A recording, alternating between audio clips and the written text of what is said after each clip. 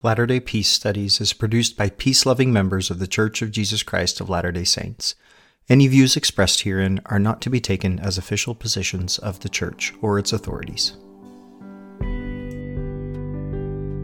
Latter-day Peace Studies presents Come Follow Me. I'm Christopher Hurtado. And I'm Ben Peterson. Thank you for joining us as we discuss this week's reading of Come Follow Me as outlined by The Church of Jesus Christ of Latter-day Saints. Our hope is that as we discuss the Scriptures, we will come to a more perfect understanding through experiencing the atonement of Jesus Christ and find greater peace in our lives. Welcome back to Latter-day Peace Studies presents Come Follow Me. I am your host, Christopher Hurtado. I'm joined this evening not by my regular co-host, Ben Peterson, but by my guest co-host and good friend, Travis Patton. It's good to have you with me, Travis. I'm glad to be here. Thanks for having me. Thank you for coming on. Travis and I go way back. We're good friends. Travis, like Ben and I, is not a biblical scholar. He did not teach seminary like Ben, but he did teach gospel doctrine or Sunday school for 8 years, right, Travis? Yeah, it was 8 or 9. It was a record, I think. I often turn to Travis with my questions about the Scriptures. And he did also train to teach for CES. And there's a funny review that Travis got a review from a student who wrote, "Brother Patton tries really hard to be happy." You want to tell me about that, Travis? Yeah, I've got different reviews in my life on different things. That one is my favorite for sure. You know, the problem was I was guest teaching it. The teacher was basically a cheerleader. I was doomed to failure. The kids were not going to like me after that. But, well.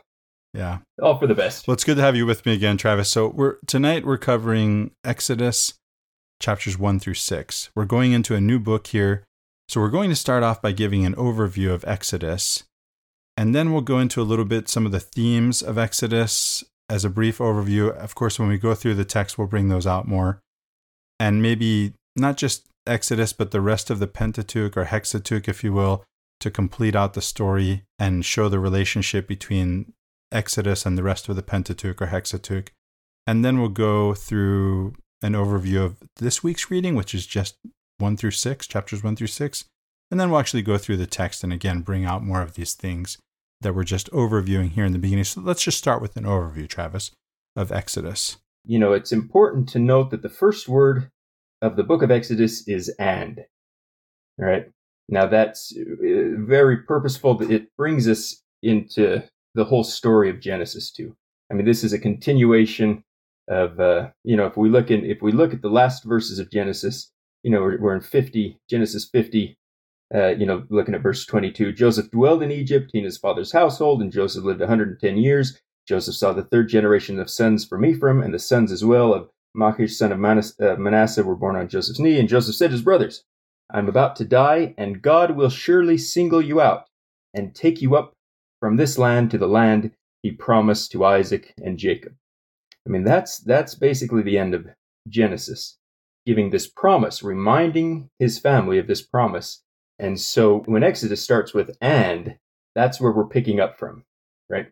Dun, dun, dun. This is how it all happens. Now, Travis, when you say the first word is "and," is that in my translation?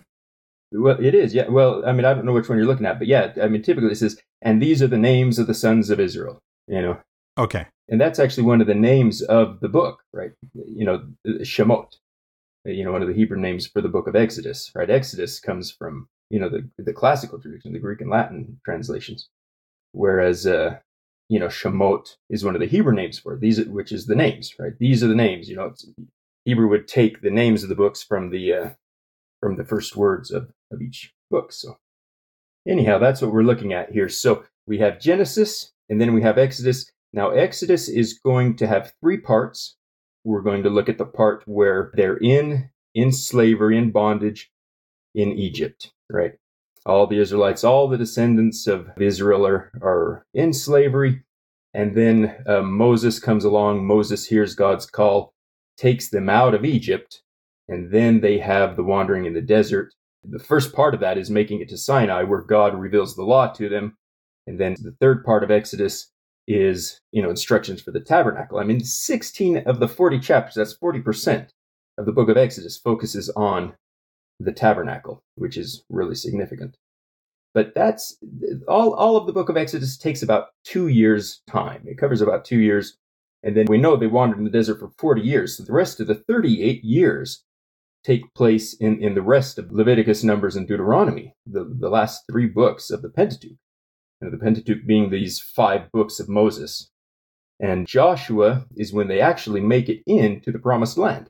This is the conquest of Canaan and so forth. So Joshua is kind of the final chapter. If you lump Joshua in, then you've got the Hexateuch, right? The 6 books, which are kind of this single story. Now, a lot of times we say that Moses, these are the 5 books of Moses. Traditionally, Moses wrote them. No scholars today, at least most mainstream scholars aren't going to argue that Moses actually wrote these. The traditional interpretation, not necessarily traditional, but the mainstream interpretation is that, we have a number of different traditions that are woven together, to give us this material, to give us these books. And, that's the documentary hypothesis, which is, pretty well established. It's kind of just the starting point for understanding these. And that's going to be important, too, as we go along. Christopher, you've talked about how important it is, in our discussions, how important it is for you to understand that there are different traditions and there are contradictions and so forth, right? Yeah, as I read, if I see a contradiction rather than what looks like a contradiction, rather than thinking I've gone wrong in my reading, which is still possible, I have to read carefully and maybe reread, but it may be that there is a contradiction because there are 2 different versions of a story being told. Ben and I have brought out places where that's happened and where the church curriculum has divided the 2 versions of the same story in dividing up the curriculum by separating those out by 1 week so that it's even harder to tell if you're actually just reading along and following the curriculum. But another disconnect that exists for me, Travis, which is really just something we talked about pre-show that you were surprised by, is that I didn't see somehow Exodus was separate from Genesis for me. These names, by the way, that doesn't tell me what I need to know. It's not until we get, and Joseph was still in Egypt, that I realize, oh, wait a minute. Right, this is a continuation of where we left off in Genesis. Somehow in my Lutheran upbringing, converting to Latter-day Saintism, going through the Old Testament every few years and not really understanding it, I never made that connection. It's been such a pleasure and such a benefit to me to go through this text as a teacher. This has been one of my secrets to learning for many years, is to prepare to learn in a way that I'm preparing to teach. And so that's something for the listener to consider, this idea that as we learn to teach, we learn better. Yeah. And so I feel like I'm getting to know the text better here. Yeah, no, that's a very true thing. So we've given kind of an overview of the general story. Another significant name for the 5 books of Moses is Torah, which is the law, right? Or the teaching is another way of putting that. And that's so significant because when we talk about the law of Moses being the foundation of Israelite religion, it comes from the 5 books of Moses. It comes from this story. It starts with, Moses receiving the 10 commandments on Mount Sinai. This is in Exodus. And then, in Leviticus in particular, we get this expansion of the holiness code and everything that goes into this. And we really get the foundation for Israelite and then Jewish religion, after that. So it's really significant. It's amazing how the instances, how the events in Exodus that we're going to cover and that, that we'll be covering as a church, in the next few weeks, how significant they are. The Passover, these sort of things. These transform the whole religious calendar, right? We have Passover. This goes into Easter, right? Easter fluctuates every year, right? The Sunday it falls on is not the same day every year, like every other holiday we have, because it's tied to Passover, right? So Easter is the first Sunday after the first full moon after the spring equinox, right? Because that's how, Passover is calculated. Passover was originally an agricultural festival. Once the Exodus happens, it's reinterpreted as part of God's plan. It's a commemoration of everything that happened to the Israelites. And so this is really the foundation story for the Israelite nation, that this is still a living tradition today. It's astonishing. It's really amazing what we've got here. And a lot of that liturgical calendar, we as Latter-day Saints don't follow, right? Easter, yes. The rest of it, not so. We have our fellow Christians are in Lent now. we're not observing Lent. That's not part of our experience as Latter-day Saint Christians. The gold plates, right, were given to Joseph Smith, right? He was supposed to meet the angel there on a certain day every year, right? On the fourth year, that coincided with a Jewish festival in which Jews all around the world were celebrating the giving of a new covenant, which would gather Israel in preparation for the Messiah. And then when the angel Moroni tells Joseph Smith what this place will do, it's a description of the festival. I mean, these festivals are not only tied into Judaism, but as a prefiguration of the last days, they're tied into our beliefs too. I mean, it's really astonishing in that way. What's a good resource for learning more about those, Travis? So I think, is it Lynette Reed? Reade, I think. She's published a book on this, a number of articles that I think ended up in the, one of them at least was in the Ensign. I can get the references. We can put them in the show notes here if you want. We haven't had show notes so far, but we might consider that. So before we go into an overview of this week's reading, what we're covering in this podcast, chapters 1 through 6, would you like to bring out some of the themes, just to mention some of the themes that we might find as we go through this, or do we just bring those out as we go through the text? What do you think? Yeah, I think there's things that we should look for as we go through, because they're themes that end up being extremely significant in later thought, that pop up in places as distinct as Dante's Divine Comedy, where the first canto of Inferno is, based on the Exodus, and then the second canto of Purgatory. I mean, as the angels bringing the saved souls across the water, and they're singing Psalm 114, which is, as Israel exited Egypt, right? I mean, it's clearly Exodus themed. So you've got Exodus all through Dante. You have Exodus in Huckleberry Finn. I mean, it's just astonishing. I keep saying astonishing. I got to come up with a new adjective here. Huckleberry Finn. Yeah, I mean, that is interesting. He saves a slave by getting on the river, and going down the river, and this is made explicit when they have this schoolroom lesson about Moses and the bulrushers that they talk about. So, I mean, it's interesting. It's one of the pervasive themes. Northrop Frye, the great critic, says the only thing that happens in the Bible is the Exodus. And and when you start seeing the theme of Exodus, and this is actually a personal thing too. And I think this is one of the most useful ways to read this.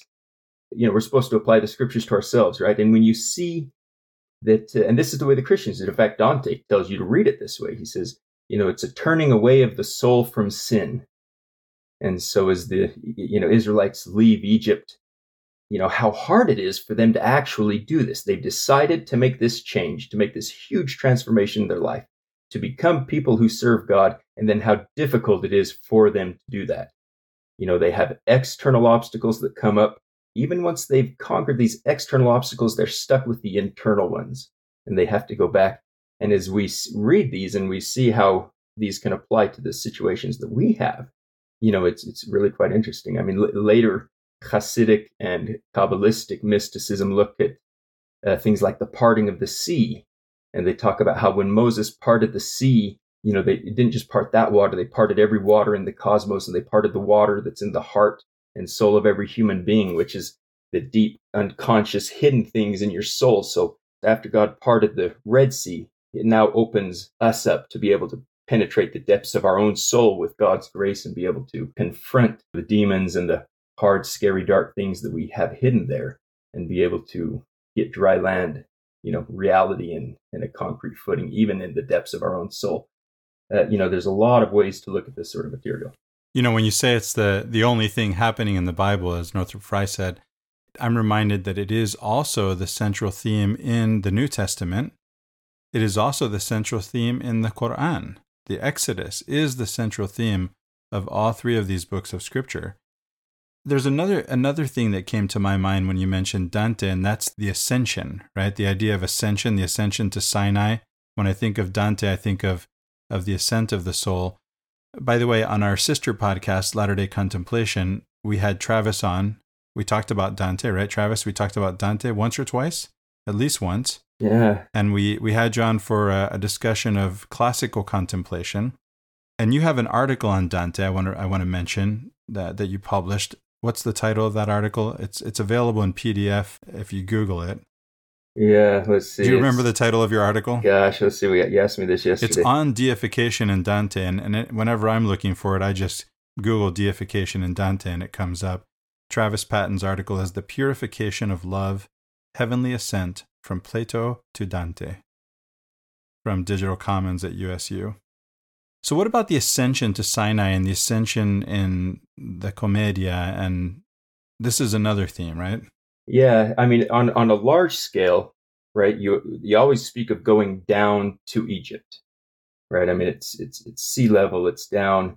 You always go down to Egypt, so that's a descent, and then you always go up to Israel, up to Jerusalem, right? The Aliyah, is actually this tradition, this kind of pilgrimage up to Jerusalem, and so that's the large scale theme here, right? We have to descend, and then we have to come back out. We have to fight. We have to become purified, and we have to, really struggle until we see God, till we make it into the promised land and become true servants of Him and one with Him. There's also a smaller, more precise ascent that happens when Moses ascends Sinai. And again, interestingly, in late antiquity, when you have the Neoplatonizing early Christian mystics and so forth, like Gregory of Nyssa, and in particular, and also Pseudo-Dionysius, these are early Christian mystics.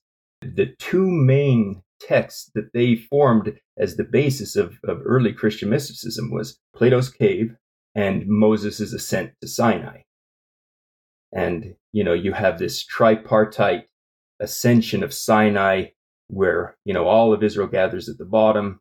The elders can go part way up, and then, only Moses can go up and actually commune with God.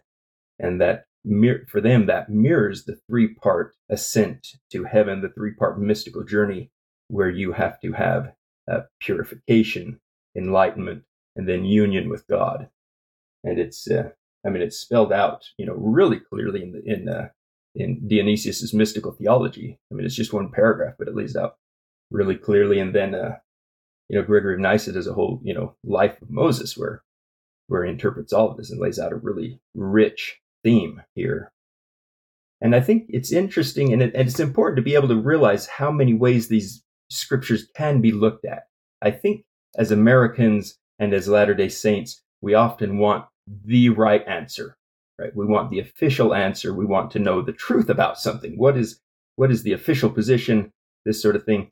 But that's not how the Jews read the scriptures, right? I mean, if you look at a copy of the Talmud, you have, the verse, and then you have a commentary, and then you have a commentary. So when they're studying, they say, okay, well, let's look at this verse. Now, so and so says this thing about it, and another so and so says this thing about it, and another, and so you learn these different ways to look at it, and it makes you think more clearly and have to use your own brain, and it also lets you see that these things are supposed to become rich parts of your life, right? It's not about gaining a piece of knowledge.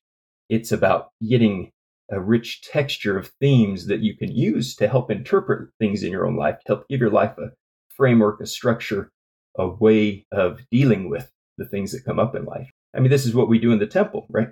We go in and we put ourselves into a pattern. We take place in this drama, and we learn to see our lives as an exile and then an exodus and then a journey towards something, right? And there's an ascent there too. And there's the ascent there too. So we learn to see these sort of things so we can give our lives structure and order and meaning. Yeah, for the listener's sake, if you're not familiar with Plato's Cave, what Travis is calling Plato's Cave, that would be the allegory of the cave in Plato's Republic, Book 7, lines 514a through 520a. And that's worthwhile looking at too, especially in connection with this week's reading. That could be interesting if you haven't gone through that.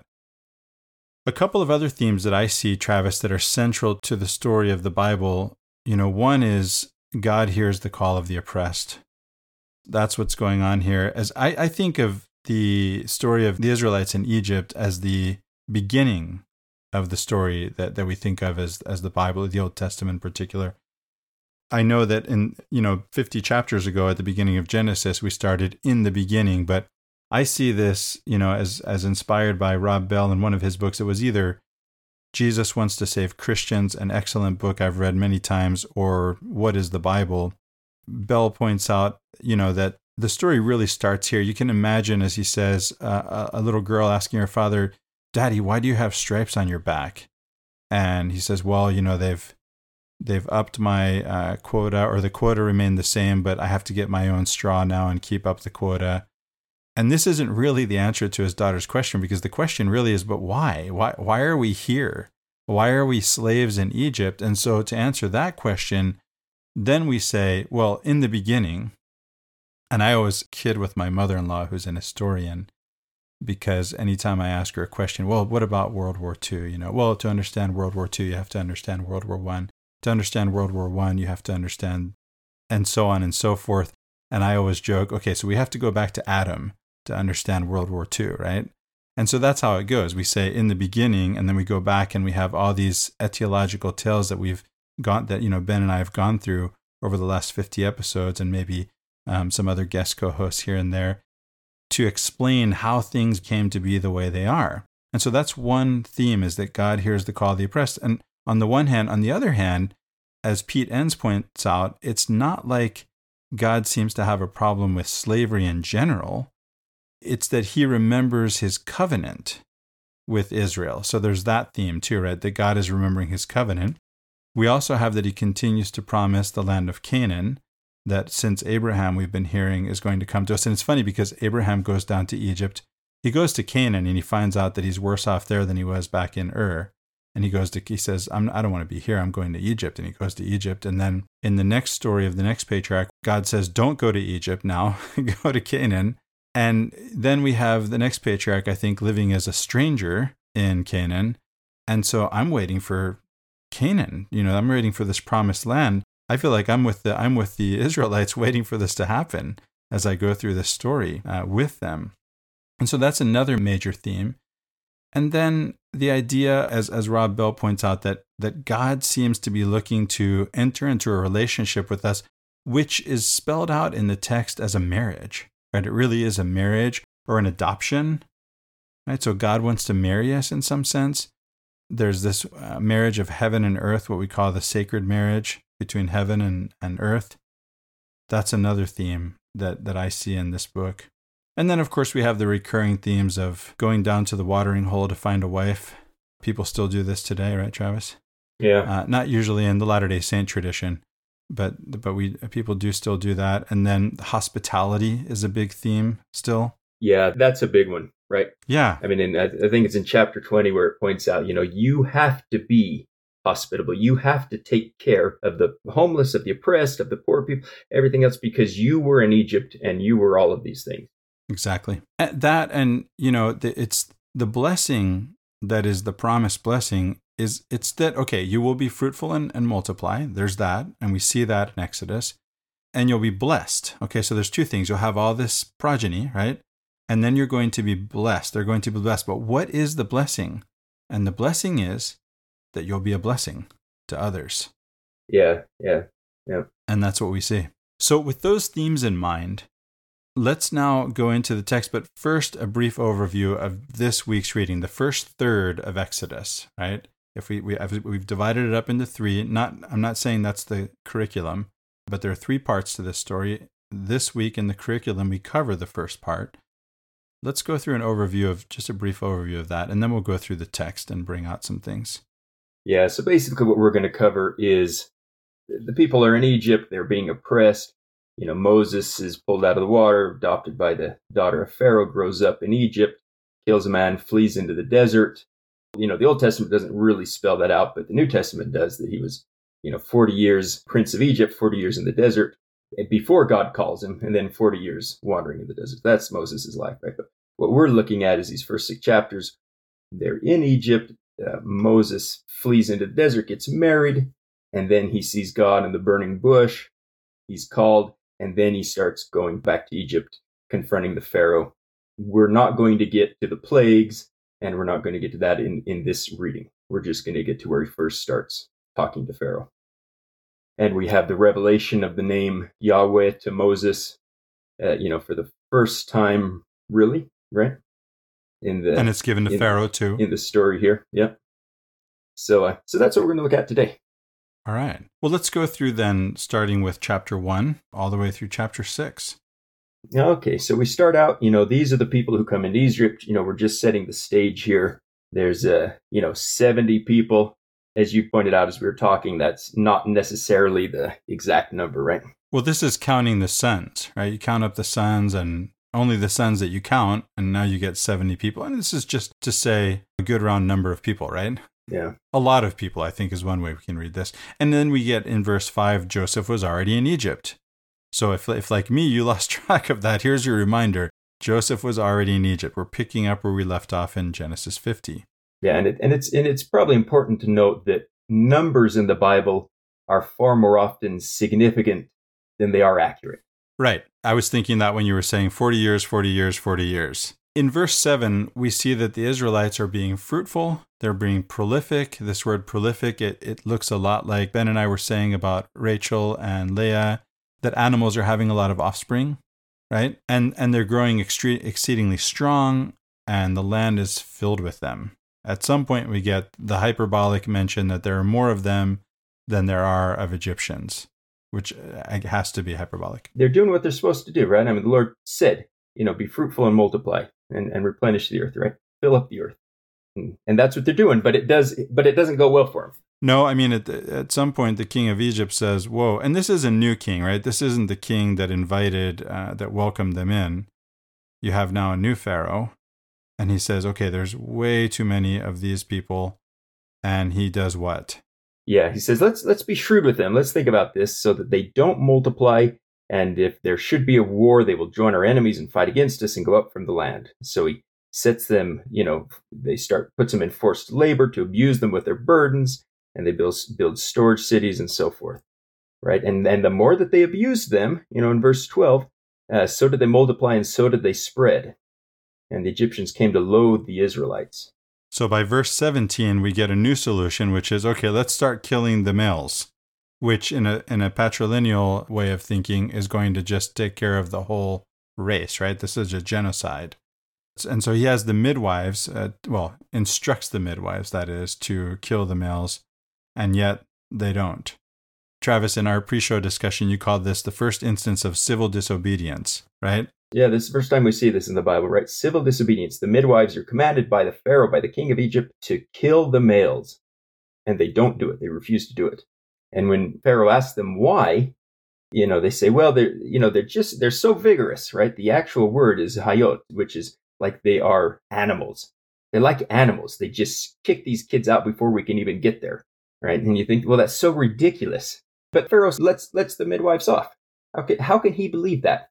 And you think that's so silly, but isn't that what you do if you are going to destroy another people? If you're going to go to war, if you're going to commit genocide, if you're going to commit horrible atrocities, you have to dehumanize the enemy. You actually have to think of them as not like yourself, as inhuman. Pharaoh can actually think, they probably are like animals. That's a good point. They're not civilized people like us. They're probably, okay, I can see them just kicking these kids out, not even thinking about it. Yeah, it's a really good point, and it harks back to verse 7 again, where this word translated prolific, it's this unusual Hebrew term that connotes the proliferation of animals, right? And we can compare that with Genesis 9:7. And there's an irony too, right?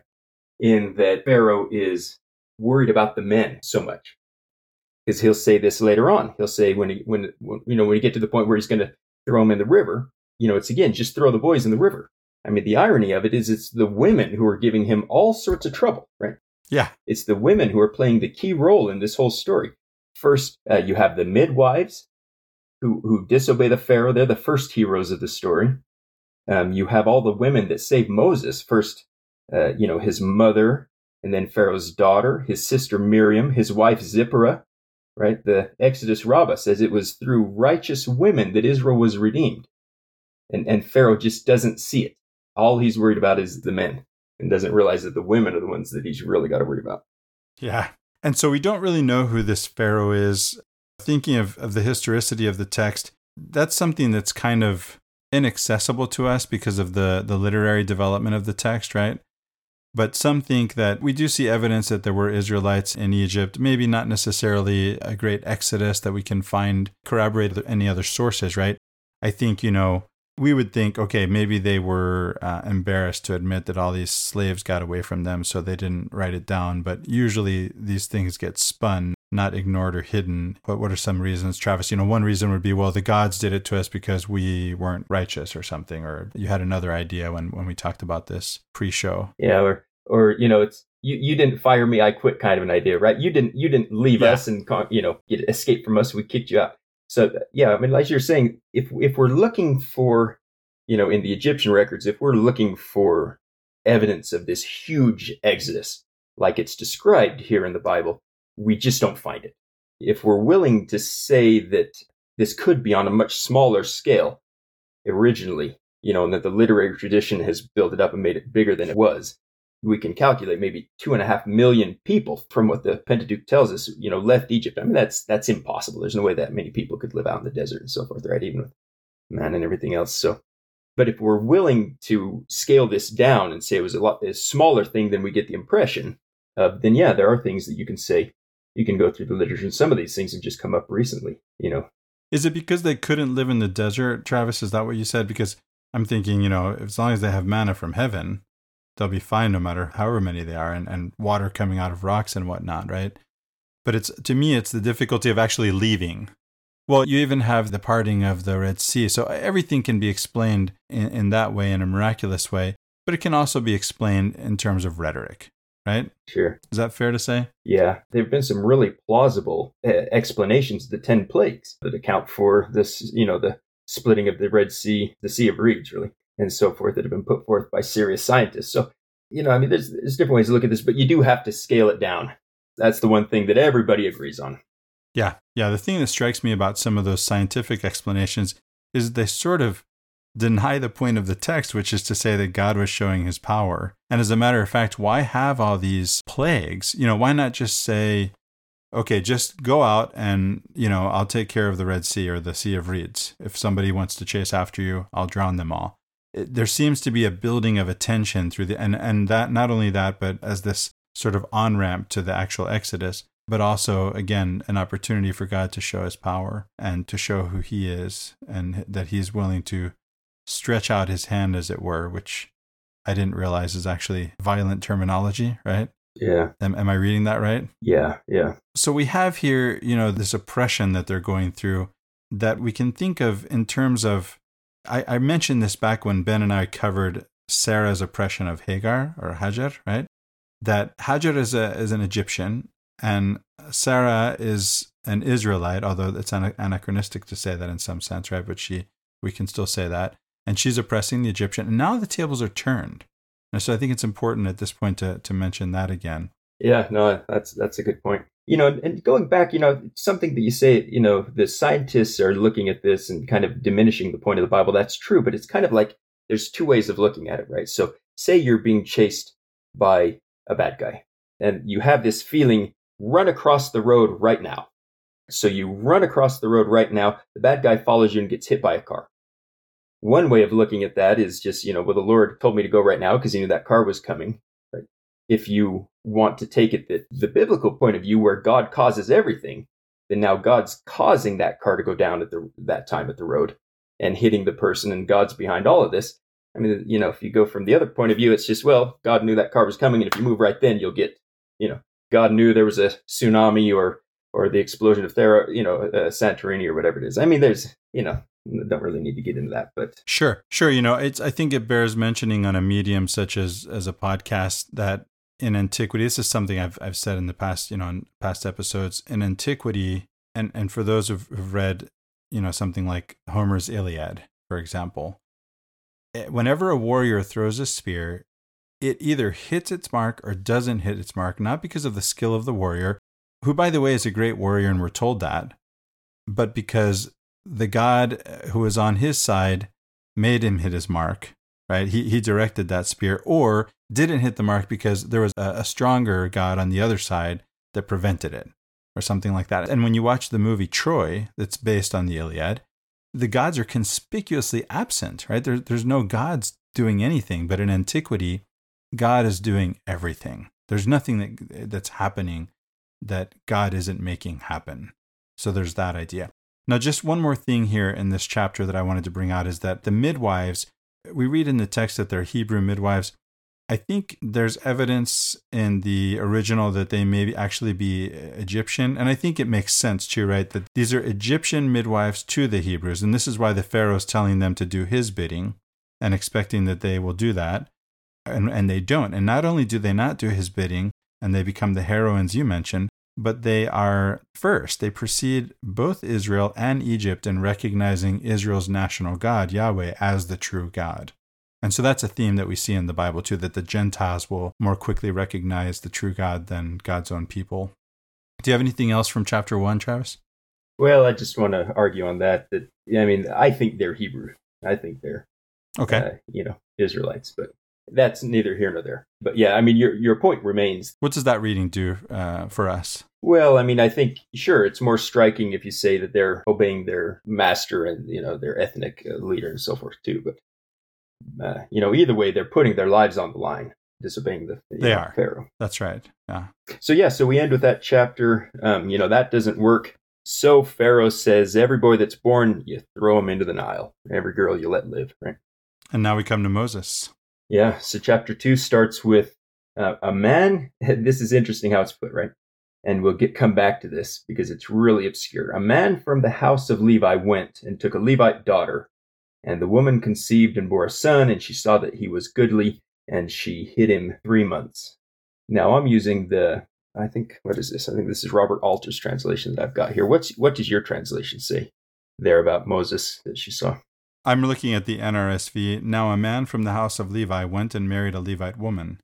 The woman conceived and bore a son, and when she saw that he was a fine baby, she saw that he was good, right? This is the language of Genesis, of he saw that it was good. She hid him 3 months. Yeah. So she hides him 3 months, and then when she can't hide him any longer, she takes a wicker basket. But what is the actual word that they use? Christopher, you told me about this, right? I don't remember the word, but it's the same word that's translated ark. Yeah, tivah. It's only found 2 times. Right, and the ark and the basket. And it's actually an Egyptian loan word. So I think that brings up an interesting point. My understanding, and I think this is evidence that this word is being used in this way, is that the reason that we see themes echoed in Genesis and Exodus is that they're being written into Genesis with Exodus in mind. In other words, I have the story of Exodus. I'm going to write Genesis now such that, and Genesis is a late text, right? As I understand it, it is. And so then I'm writing those same themes into Genesis, not the other way around, in the order in which we've read them and in the order in which they're strung together, as it were, in this library that we call the Bible. Any thoughts on that, Travis? The whole Pentateuch is a unit, right? It contains early and late material all throughout it. Whether you think the ark is a reference to the basket, or whether you think the basket alludes back to the ark, I kind of lean that way, making you think of how Noah, was saved from the waters by this ark, and now we're supposed to think of the flood and another salvation situation and so forth. So, I mean, however you want to look at it, And that's the most important point, right? Is that here we see God acting in a way that he saves from water, right? Again, a symbol of chaos, as we've covered in the Noah story, and having a new beginning. And so here we have the birth of a hero. And there's other reasons to think of Moses that way, because his story does parallel, Sargon? Yeah, Sargon right? of Akkad. The story of Sargon. Yeah, in this kind of heroic story where he's born in this way. And then he has this name that's given that according to as the princess takes him out of the water, he's the one taken out, where really he's the one who takes out. And why not both at the same time, Yeah, I mean, you have the whole story here prefigured, right? Where she says, I call him, from Masha, taking out of the water. But like you say, he's not the one who's drawn out. He's the one who draws out. But as you say, it's both. I mean, he is drawn out of the water so that then later on he can draw his people out. There's this sort of comparison made in the New Testament too, where Christ is raised up so that he can then raise us up, right? You have to have this sort of Moses goes down into the Nile so that he can take his people out. He goes into the water so he can take his people out of the water. Christ comes down here so that he can take us up to heaven with him.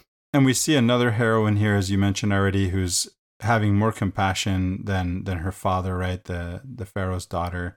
And so Moses grows up, she needs a nurse, so she goes to a Hebrew woman who happens to be Moses' mother. And then once she's nursed him, she's adopted into Pharaoh's household. I'm reminded of the Quranic interpretation from the Joseph cycle that, we covered last time, Ben and I covered last time, where when Joseph is taken into the house of Potiphar, he says that he and Zuleika might adopt him.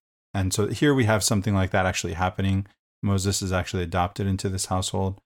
And then he grows up in this way. I told you pre-show, Travis, that it reminded me of the story of Siddhartha, because it says here in verse 11, one day after Moses had grown up, and that's in my commentary, right, in this sheltered palace, right, where he doesn't really see what's going on outside, he goes out to his people and saw their forced labor. And so this is like Siddhartha that starts the Buddhist tradition, where he grows up in a palace and he goes out and sees the suffering. And at that point, he leaves the palace. What happens with Moses is that he actually sees one. And by the way, I don't know how it is that he knows that they're his people. We don't know if he was taught that by his mother, but he knows they're his people. And it doesn't necessarily say that he knew. That's true. Right. It does say that he sees his brothers, striking a man of his brothers. I mean, it's kind of implied. I mean, we at least know that he's of this people, but it's not clear whether he knows. That's a good point. Yeah. Later on, we'll see that he's seen as an Egyptian when he's in Midian. He looks like an Egyptian. I don't know how he looks like an Egyptian. I was joking with your pre-show that maybe he was wearing eyeliner. Is it his dress? He can't look Egyptian. He's not Egyptian in terms of his physical appearance. So he sees this happening and he looks both ways. You pointed out to me, Travis, that this looks like a premeditated murder. I don't know that it's and I'm not saying you're saying that, because the verb here in the Hebrew tells us that he struck the man, not that he killed him. It does say here that in the text that he killed him in the NRSV, but that's because that's what happened. After he struck the man was dead, and he did hide him in the sand. Yeah, the point is that, it specifically says he turned this way and that. He looked around to see if anybody was going to see him, if anybody was going to catch him do this, and then he does it, right? And he thought nobody saw him. And he thought nobody saw him. He thought nobody knew about this. And this, as we'll see, ruins his life. It destroys his life, this act of violence. And the tragic thing here, too, is he's a prince of Egypt. He didn't need to kill the man to stop him. All he needed to do was tell him stop. But he actually resorts to the most extreme form of violence and kills him and then buries him to hide it. And so he thinks nobody sees him, but then when he sees one of his brothers fighting with one of his brothers... So he goes back the next day. Right. They say, what, are you going to kill me like you did the other guy? Something like this. Yeah. And he says, oh boy, I thought nobody knew, and it turns out somebody knew.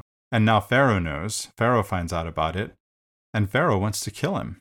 Yeah. And so he has to run for it, and he goes to Midian. And we have him arriving in Midian and sitting down by a well. And so we get this story again of going to the well. If you've been following along in Genesis, you know what's going to happen next. He's going to find a wife. And that's exactly what happens. But not before he does as Rebecca did and waters the flocks of the people that he actually saves. That's a really good point too, right? That he acts as a savior here. Yeah, and this is one of the things that we see that the text points out, that he's defended the Israelites first, which gets him kicked out into the desert, and then he helps these daughters of Jethro, another act of leadership, of saving, of defending. This one actually gets him something, right? He gets married because of this. The first time he does, the Hebrews are jerks to him, right? I mean, he comes out the next day to see if he can help again. And they say, what are you going to do? I mean, that's kind of the theme, too, of Moses saving the Israelites, even though they're terrible people. I mean, they're mean, they're rotten, they're nasty. They're like my kids, I mean, he's taking them in the desert. They're taking them in the desert. They're complaining the whole time. It's like when I try to take my kids hiking or camping, right? I mean, it's the exact same thing. And they don't listen to him. And he says, later on, he says to God, why would the Pharaoh listen to me? The Israelites don't even listen to me. Yeah. My own people don't listen to me. Why would I think Pharaoh would listen to me? Yeah. So they see him at the well. The people at the well see him, and he looks like an Egyptian. I don't know how he looks like an Egyptian. I've already mentioned that.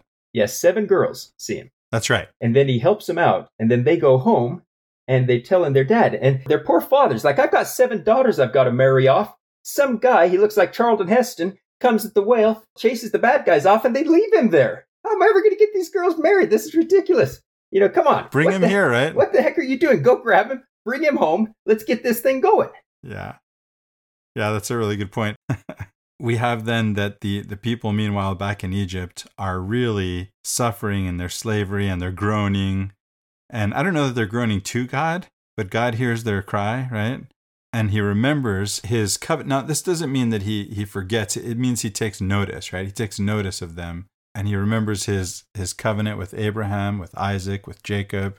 And so he's going to intervene here. But first, we have Moses, and what happens next? First, he's got to call Moses, right? Because it's through Moses that he's going to do this work. Yeah, and we have to remember too. I mean, if we want to take the later tradition that Moses was, his life was split up into 40s, right? So he's 40 years an Egyptian, and then he spends the next 40 years as a shepherd. And that is the extreme polar opposites of status. This is a riches to rags story. Yeah. His whole life has been in preparation of one thing, right? He's in the Pharaoh's court. He's getting all the advantages. He's got, the greatest civilization behind him, every opportunity. And he's being prepared for these positions of power, of influence, of authority, and everything else. And then by this act of violence, that's all thrown away. And now he spends the next 40 years with sheep. I mean, they're not really wandering the desert. They're probably just moving the flocks around a little bit, but it's terrible. And that's when God calls him. Yeah. And makes him this shepherd. When he thinks his life is over, he's 80 years old now, right? And that's when God calls him. He thinks his life is over. He looks back and he thinks, I have thrown my life away. I've amounted to nothing, right? Yeah.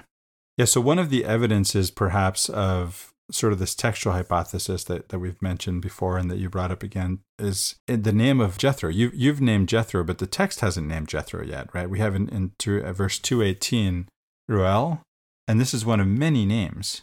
We get later on that it's Jethro. His sister, Moses' sister, isn't named here, but is named later, right? You mentioned Miriam's name. It's interesting to note that just like the Pharaoh isn't named, his daughter isn't either, the midwives are named. They're heroines and they're named. I guess we said the Pharaoh's daughter's a heroine too, but she's not named. Well, I think we get her name later. But yeah, and we get the name of, Moses' parents too later. That's right. Those names show up later too. I had something to say about that, actually. We're going to get their names later. What we got at the beginning of this chapter is that they're Levites. That's the emphasis. Let's not name them. We're not worried about that. What we want to tell you is they're Levites. Right? That's the emphasis. Yeah.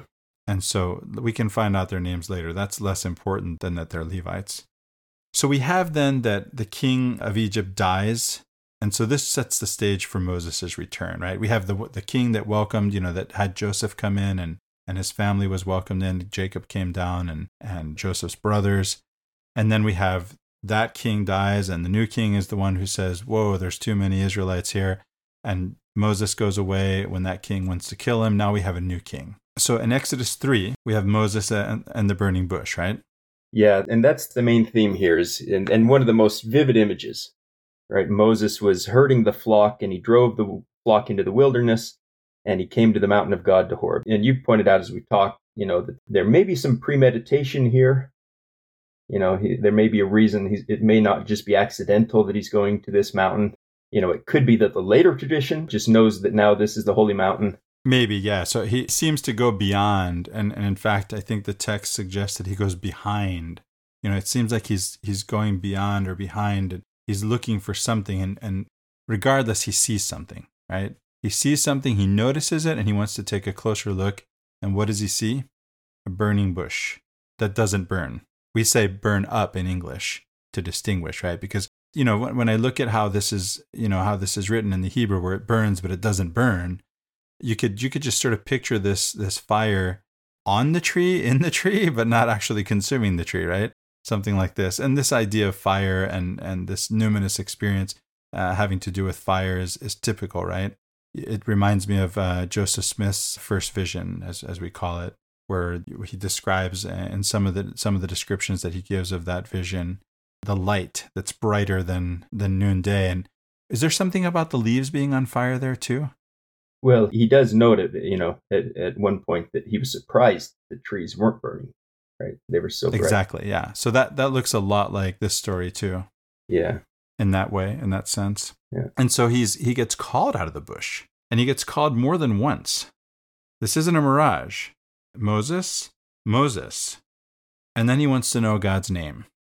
And I'm reminded of Jacob, right? When Jacob wrestles with an angel. And by the way, it says here too that it's an angel, right? And then it's God, just like in that prior story. And so one of the explanations that I've heard from an acquaintance of yours who is Dan McClellan is that where this text says, originally said, he posits, McClellan posits, that where this text originally said God, someone put Melech, the angel, in front of God. And the way the grammar works is that's all you have to do for it to become an angel of God. There's no of. You don't need another word. You just put angel in front of God, and instead of God, you get angel of God. And if this happens, it's because of some kind of theological commitment that you can't see God. It's interesting because actually you still have here that Moses is afraid to look at God. If you can look at an angel, but it was thought that you could not look at God and live. And so why, if this is an angel, why is he afraid to look?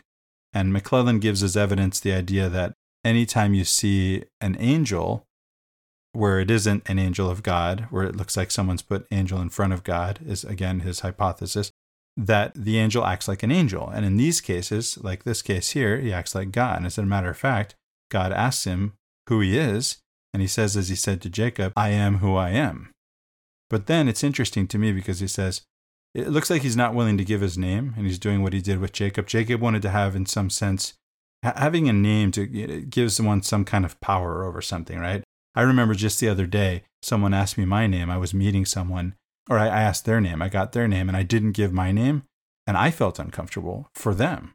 I said, I have an advantage over them. I have to give them my name, and I gave them my name. So that's a very real experience of my own in this same way, right? So he wants to know his name. Jacob does, and he doesn't get it.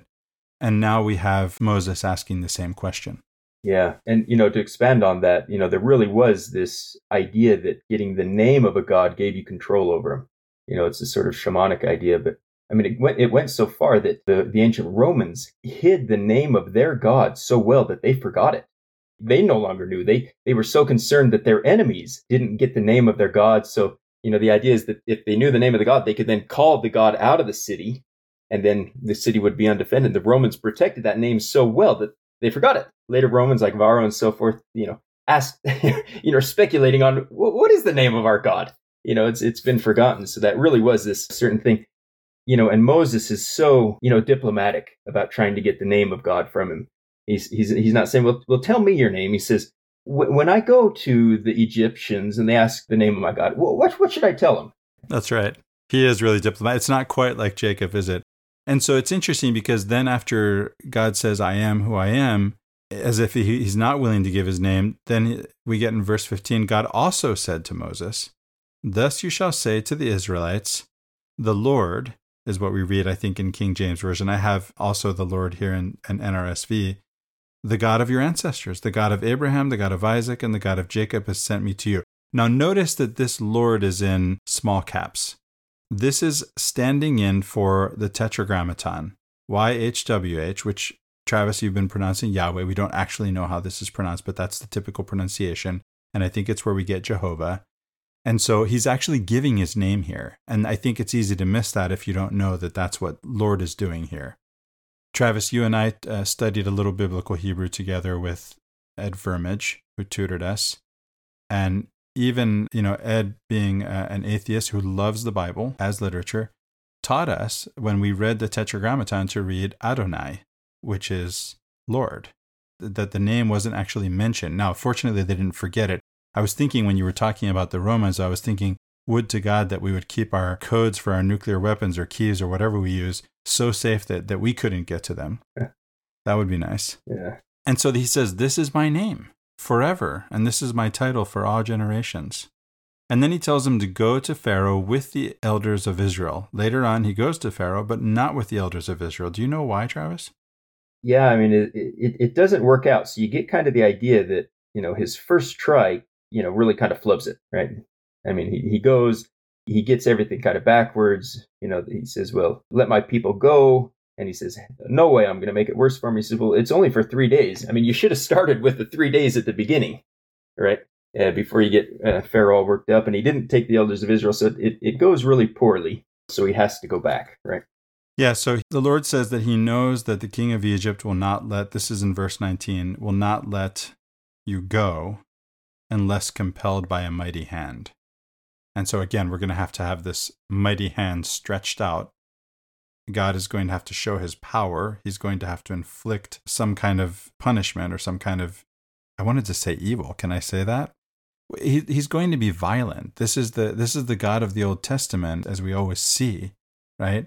That is, again, as Ben and I have talked about this, the ancient Israelite understanding of God, Yahweh being their warrior God, just like every other nation around them has a warrior God. And it's sort of, when you go into battle, just like I was saying about the Iliad, it's really God against God.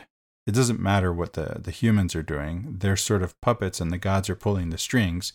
And so it's my God is going to beat up your God, right? Yahweh is my warrior God. He's going to go into battle with me. You can just see God saying, okay, guys, I'm not your warrior God like your neighbors have. They have sort of the wrong idea. And now so do you, because you think I work like their idea of God. But I'm glad you're talking to me. We're in this relationship. Let's keep this relationship going until you figure out who I am. And so we get there eventually, right, with the New Testament. And then again, do we? I think Jesus is teaching us who God is. And this is the point of cross vision, right? The idea of a cruciform hermeneutic.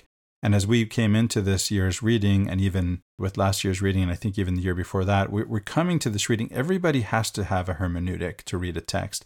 And if you don't know your hermeneutic, that doesn't mean you don't have one. That reminds me of, in the Islamic tradition, they say that if you don't have a sheikh who is a teacher, right, then shaitan is your sheikh, that Satan is your teacher, right? And so as we go into these texts and we read them, we have confessed, right? We've actually told you, the listener, that our hermeneutic is cruciform. It is a nonviolent hermeneutic. And this opens things up to us that we might not be able to see. So this is the lens through which we're looking. And so we are going to see according to our lens. And it presents challenges sometimes. It really does. It presents challenges. And yet, as we sit with the text and as we exercise faith, really, because it is a matter of faith, because there's an activity to this, right? We're acting on this. We get then eventually these openings and we share them with you. Yeah. Travis, do you have something to say about that? No, I think you put that really well. So the king of Egypt is not going to let them go unless he's compelled. We get in the text that God hardens his heart. Again, we have that God does everything, as we've said. I don't remember whether Joseph Smith changes the wording of this, to Pharaoh hardened his own heart. But again, if Pharaoh hardened his own heart, in an ancient Near Eastern way of understanding this, God is doing it anyway. And there's actually a point at which you can see, it really looks like Pharaoh has he has a choice, obviously, right? And by the way, there's an ambiguity in the text, I think, that we could say that it's not even clear to me whether it's not that Pharaoh is driving the people out. Yeah, I mean, along with that, there's this idea too that the Lord wants, in a way, Pharaoh to resist, right? Oh, yes. The Lord doesn't, so he can show his power. Yeah, the Lord doesn't want them to just kind of be able to walk out and nothing happen and this sort of thing. This is, God's revelation. This has got to be a big deal, and he's got to really reveal his power, and make an impression both on the Egyptians and, on the Israelites too. So he wants this to be a conflict that's worth remembering. Right. And given that we don't even have outside of the Bible any corroboration for this Exodus, the point that I think is relevant to us is that we are to take away who God is, in that, not in that he can afflict people and punish people with plagues, right? But that he is in a relationship with us, and that he is on our side, and that he wants to lead us out of slavery, whatever that slavery is. As you've pointed out, Travis, there's a personal interpretation possible for all of us, for each of us, right? To lead us out of that slavery, out of bondage, out of Egypt, into a land of milk and honey. As as cliche as that sounds, it reminds me of the image of paradise in the Quran, where, of course, if you're a desert people, what does paradise look like, right? You have water flowing, you have green trees, you have date palms, you have dates, right? It also reminds me of my favorite psalm, the one that says that, again, you have just as Moses is the shepherd, you have the Lord as my shepherd, and where does he feed me? In green pastures, right? And there's peace in that. There's peace in that for me, as opposed to the hell I may be living in. Yeah, and now milk and honey is a cliche, but this is the first time it's mentioned in the Bible, right? That's right. That's a very good point. And it's one of these things where it's hard to have that fresh. It's like the old lady who read Hamlet and said she wasn't impressed. It was just a bunch of quotations strung together, right? Anybody could have done that. So, I mean, it's hard to see this as fresh as it would have been, right, when it was originally written. Indeed, a very good point indeed. So the last thing from this chapter that I wanted to mention is this idea that I hadn't noticed before, Travis, that when they do go, that they're not going to go, as one commentator I read said, empty-handed as Esau did when he left his father-in-law, although I didn't see that because it looked to me like Esau made out like a bandit in taking advantage of his father-in-law in some sense and tricking him and trying to get back to him as he saw it. But the point is, the text here tells us in verses, 22, I guess, in the end, the last verse, that when they do go, that they're not going to go empty-handed, that they're actually going to take the jewelry of silver and of gold and the clothing from the Egyptians and put them on their own sons and daughters.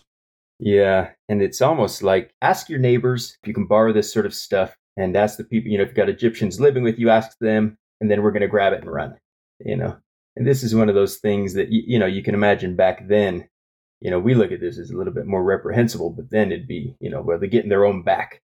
And that's kind of how it worked out with the sister wife, narratives in Genesis too, where every time they leave, this kind of bad situation, they leave, carrying gifts and everything else. So, that's kind of a theme there. But this is still preparation here. There's just one other thing actually that I overlooked here in verse 10. That when it says send, right? When God is sending Moses, this makes him a prophet. This lets us know of his calling, right? He's being sent. He's in, I think of the Arabic term, Rasul, right? This is one of the words for prophet, right? One who is sent. Yeah, we're still in this preparation part. We're still in this where the Lord's telling him he's got to go and how to do it and what you're going to say and this sort of thing. But now Moses says, but look, they're not going to believe me. They're not going to listen to me. And they're going to say, the Lord didn't appear to you. I don't have any proof. All right, so the Lord says, well, what's that in your hand? He says, it's a staff. And he says, throw it to the ground. And he flings it to the ground and it becomes a snake. And Moses runs away from it. And the Lord says to Moses, reach out your hand and grab its tail. And when he does, it becomes a staff again. And he says, that's going to be evidence for you. That's your proof too. And it's interesting because the next one is, the Lord said further to him, bring, pray, your hand into your bosom. And so he puts his hand into his robe, and when he brings it out, it's full of leprosy. Right? I mean, it's withered away. It's white like snow. And then he says, now put it back in there. And he does it again. And he says, if they don't believe that first sign, they'll believe the second sign. And it's so funny because as you read it, it's like Moses saying, well, they're not going to believe me. They're not going to believe I can do it. I don't have any show of power. And these are things that the Lord's talking to Moses like he's trying to convince Moses himself. Like he knows really that Moses isn't so worried about them not believing him. He's just trying to get out of this. He doesn't really believe it himself yet, right? Oh, yeah, I think we can clearly see that. So we have again this idea of Pharaoh's heart being hardened. This is where, in this chapter, where we get in verse 21 that it says, I will harden his heart so that he will not let the people go. We've covered that already. There's something strange going on, Travis, in verses 24 through 26. Well, first of all, hold on, Chris. Let's go back. There's something I wanted to cover here too, right? So he says, because this is an important part of the story too. Where Moses says, okay, well, you've answered that excuse, you've answered this excuse, but then he says, I am not a good speaker. I'm slow of speech. I'm a terrible speaker. Of course, the only thing he's talked to in 40 years are sheep, right? I mean, he's rusty as can be. He's not prepared for this. He knows he's not prepared for this. He has no confidence in himself. Numbers will later say that Moses is the most humble man in the world. But, he really has no, faith in himself here. And the Lord says, well, who gave a man a mouth to begin with? And I'm going to tell you what to say. And he says, oh, but please, I can't do it. And he finally says, is there not Aaron, the Levite, your brother? I know that he can speak. And he's going to come out to see you. And interestingly, he says, he will be a prophet for you and you will be a God to him. Right. So I'm God, you're Moses the prophet, but you're God and he is Aaron the prophet to you. Yeah. So, I mean, you're going to tell him what to say and he's going to say it. So it's kind of an interesting way to put it there. What Aaron is going to say is what Moses tells him to say, which is what God tells Moses to say, right? That's how this works. Yeah. So if we can we go to verse 24 now? In verses 24 through 26, there's something strange going on. I just want to point out for the listener's sake, if in verse 24, when you read, on the way at a place, I'm reading from NRSV, at a place where they spent the night, the Lord met him and tried to kill him. If you don't know who they are, and him are, join the club. And then you have the very strange occurrence of Zipporah taking a flint, cutting off her son's foot, not circumcising, cutting it off, touching Moses' feet with it, which could be a euphemism for touching his actual private parts with it, right? And then being called a bridegroom of blood to her, right? It's her when it says to me. So let him alone. Now, one thing that can help elucidate this a little bit, I don't want to promise too much, is the idea that the one who's being circumcised is called a bridegroom, that the one performing the circumcision in some Semite tribes is the father-in-law, and actually the word for father-in-law just means the one who circumcises. And that's all I've got. Do you have any other insight into this, Travis? There's no doubt this is the most puzzling episode, one of the most puzzling episodes, that we're going to come across. And it's so interesting because it's inserted. It comes out of nowhere. We have, the Lord really reassuring Moses, and everything, I'm going to take care of my people. You're going to help. And, we're going to do this together. And then they're camping and the Lord encounters him and tries to kill him. We don't know who this he is. And like I said, we don't know if it's Moses or his son. Zipporah, takes a piece of stone, which is the way the primitive tribes would always do it, because, it's always, stone could be sharper than a knife. And then, this is somehow, she touches it to his feet. Like you say, the whole leg is often a euphemism for, the genitals. Right. In the Genesis stories where we'd see, swear by, he'd put his hand under his thigh and make him swear. It's actually, he was grabbing his testicles and making him swear. This was exactly, a significant thing. Yeah, we did cover that. So the only other thing we can say about verse 25 that I can say is, from a commentary I read, that the ritual blood produced by the circumcision does act in this way as a protection against the destructive divine power, like the blood of the Paschal lamb. And that's, I don't know if that really says much, but that's one other thing I can say. Yeah, it's almost like this is a story that was, well enough known that whoever's putting this together has to include it, but they give you as few details as they possibly can, right? Right. This is one of those instances of many where you think, okay, there's something going on here. I don't know what it is, but you can tell that it's just beneath the surface, right? I can almost touch it, but not quite. So, the only other thing here in this chapter that I have, Travis, is that these things that you mentioned that God is showing Moses, as, look, this is how we can do it, right? They're not things that he ends up doing, right? He doesn't use these signs to convince the Israelites. Well, it does say in verse 30 and 31, they go and speak to the elders and they do this, and they do the signs before the people's eyes, and the people believed and heeded that the Lord had singled out the Israelites and had seen their abuse, right? So this is what he does before the elders of Israel. So he does get their support, and the reason why, we don't know, but this first time that Moses goes, he flubs it. It doesn't work. All he does is make the king of Egypt angry, in verse 4, where he says, "Why do you disturb the people from its tasks? Go to your burdens." And then Pharaoh's going to make their burdens harder, right? He says they're not going to give the people straw to make the bricks with, right? You mix the mud and the straw together, but they've still got to make the same amount of bricks, but they have to get their own straw somehow. So it's just making it harder for him because he's angry now. Yeah, we're back to Daddy, why do you have stripes on your back, right? The story I told. So moving on to chapter 5, we have the bricks and the straw story, right? Moses and Aaron go to Pharaoh. They talk to him. This is his response, as you've pointed out. And, the labor becomes even more onerous, right? And by the way, the people aren't happy with Moses and Aaron. Look what you did. Why'd you have to say? Why'd you have to say? You call this help? With friends like you, who needs enemies, right? And he wants, the work to stop, as Pharaoh says, because Pharaoh wants to know, why are you stopping their work? And this stopping that's mentioned here, the root is the same word where we get the Sabbath. The idea is that Pharaoh does not give you a Sabbath. Moses wants to give them this time off, but it's really about them going and worshiping, I guess, at Mount Horeb, right, where Moses has gone and seen God. So this is the first time in chapter 5 where, in verse 1, where the name of God is actually mentioned to Pharaoh. I don't know why Pharaoh, that would make any difference to Pharaoh.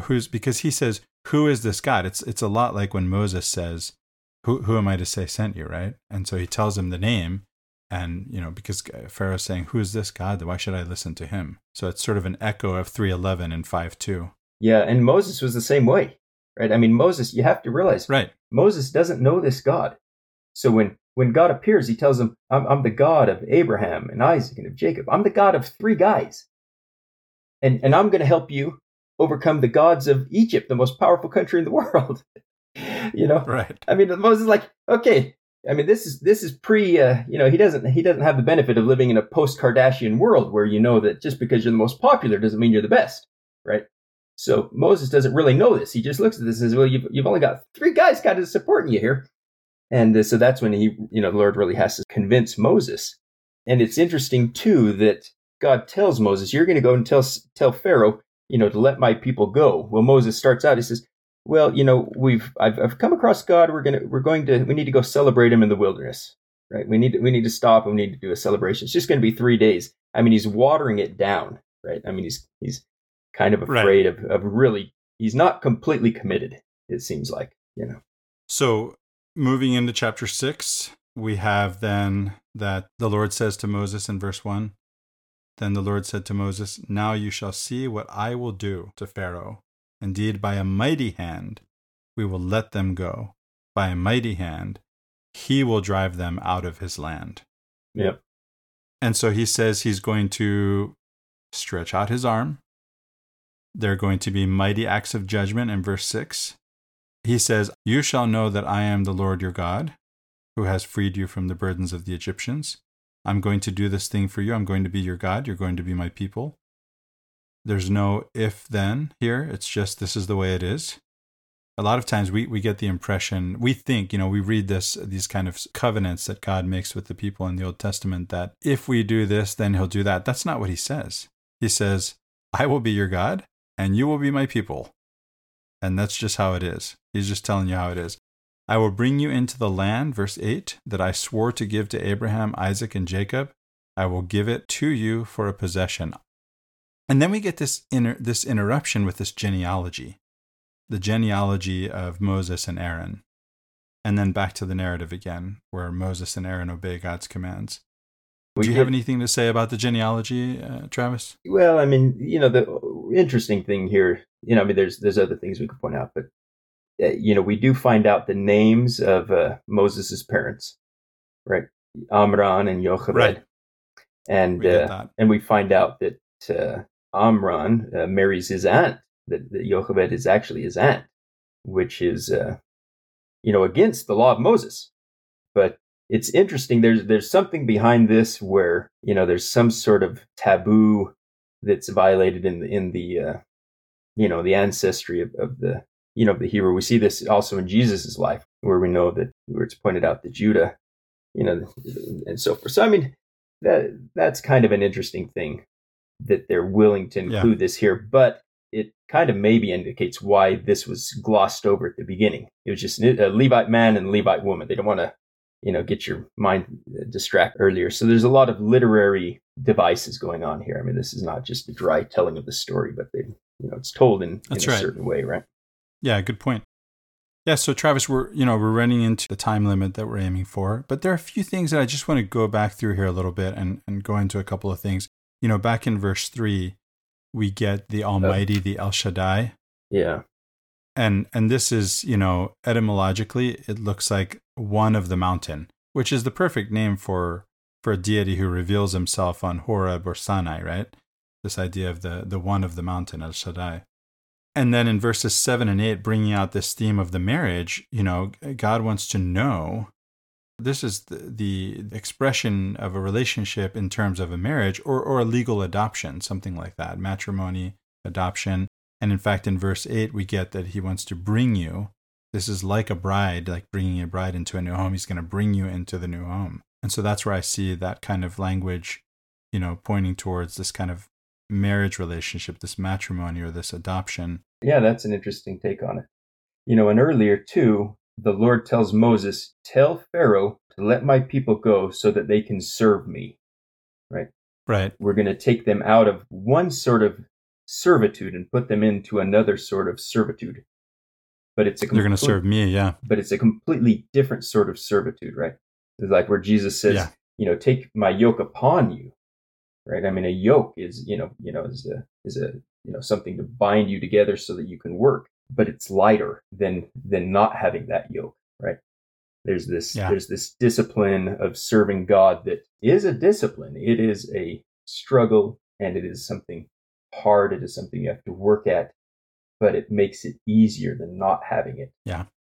It gives you blessings and advantages that you don't get if you don't have that. Travis, that's really all I have for this last chapter, going through the text here. Do you have anything else to add? No, I think that's, I think we've talked too much. At least I have. Well, it's been a pleasure for me, Travis, to have you with me in this conversation. I appreciate you doing this for Ben too, on his behalf. I thank you also as he's on vacation. I also would like to thank, as always, our editors for the work that they do behind the scenes to make this podcast possible.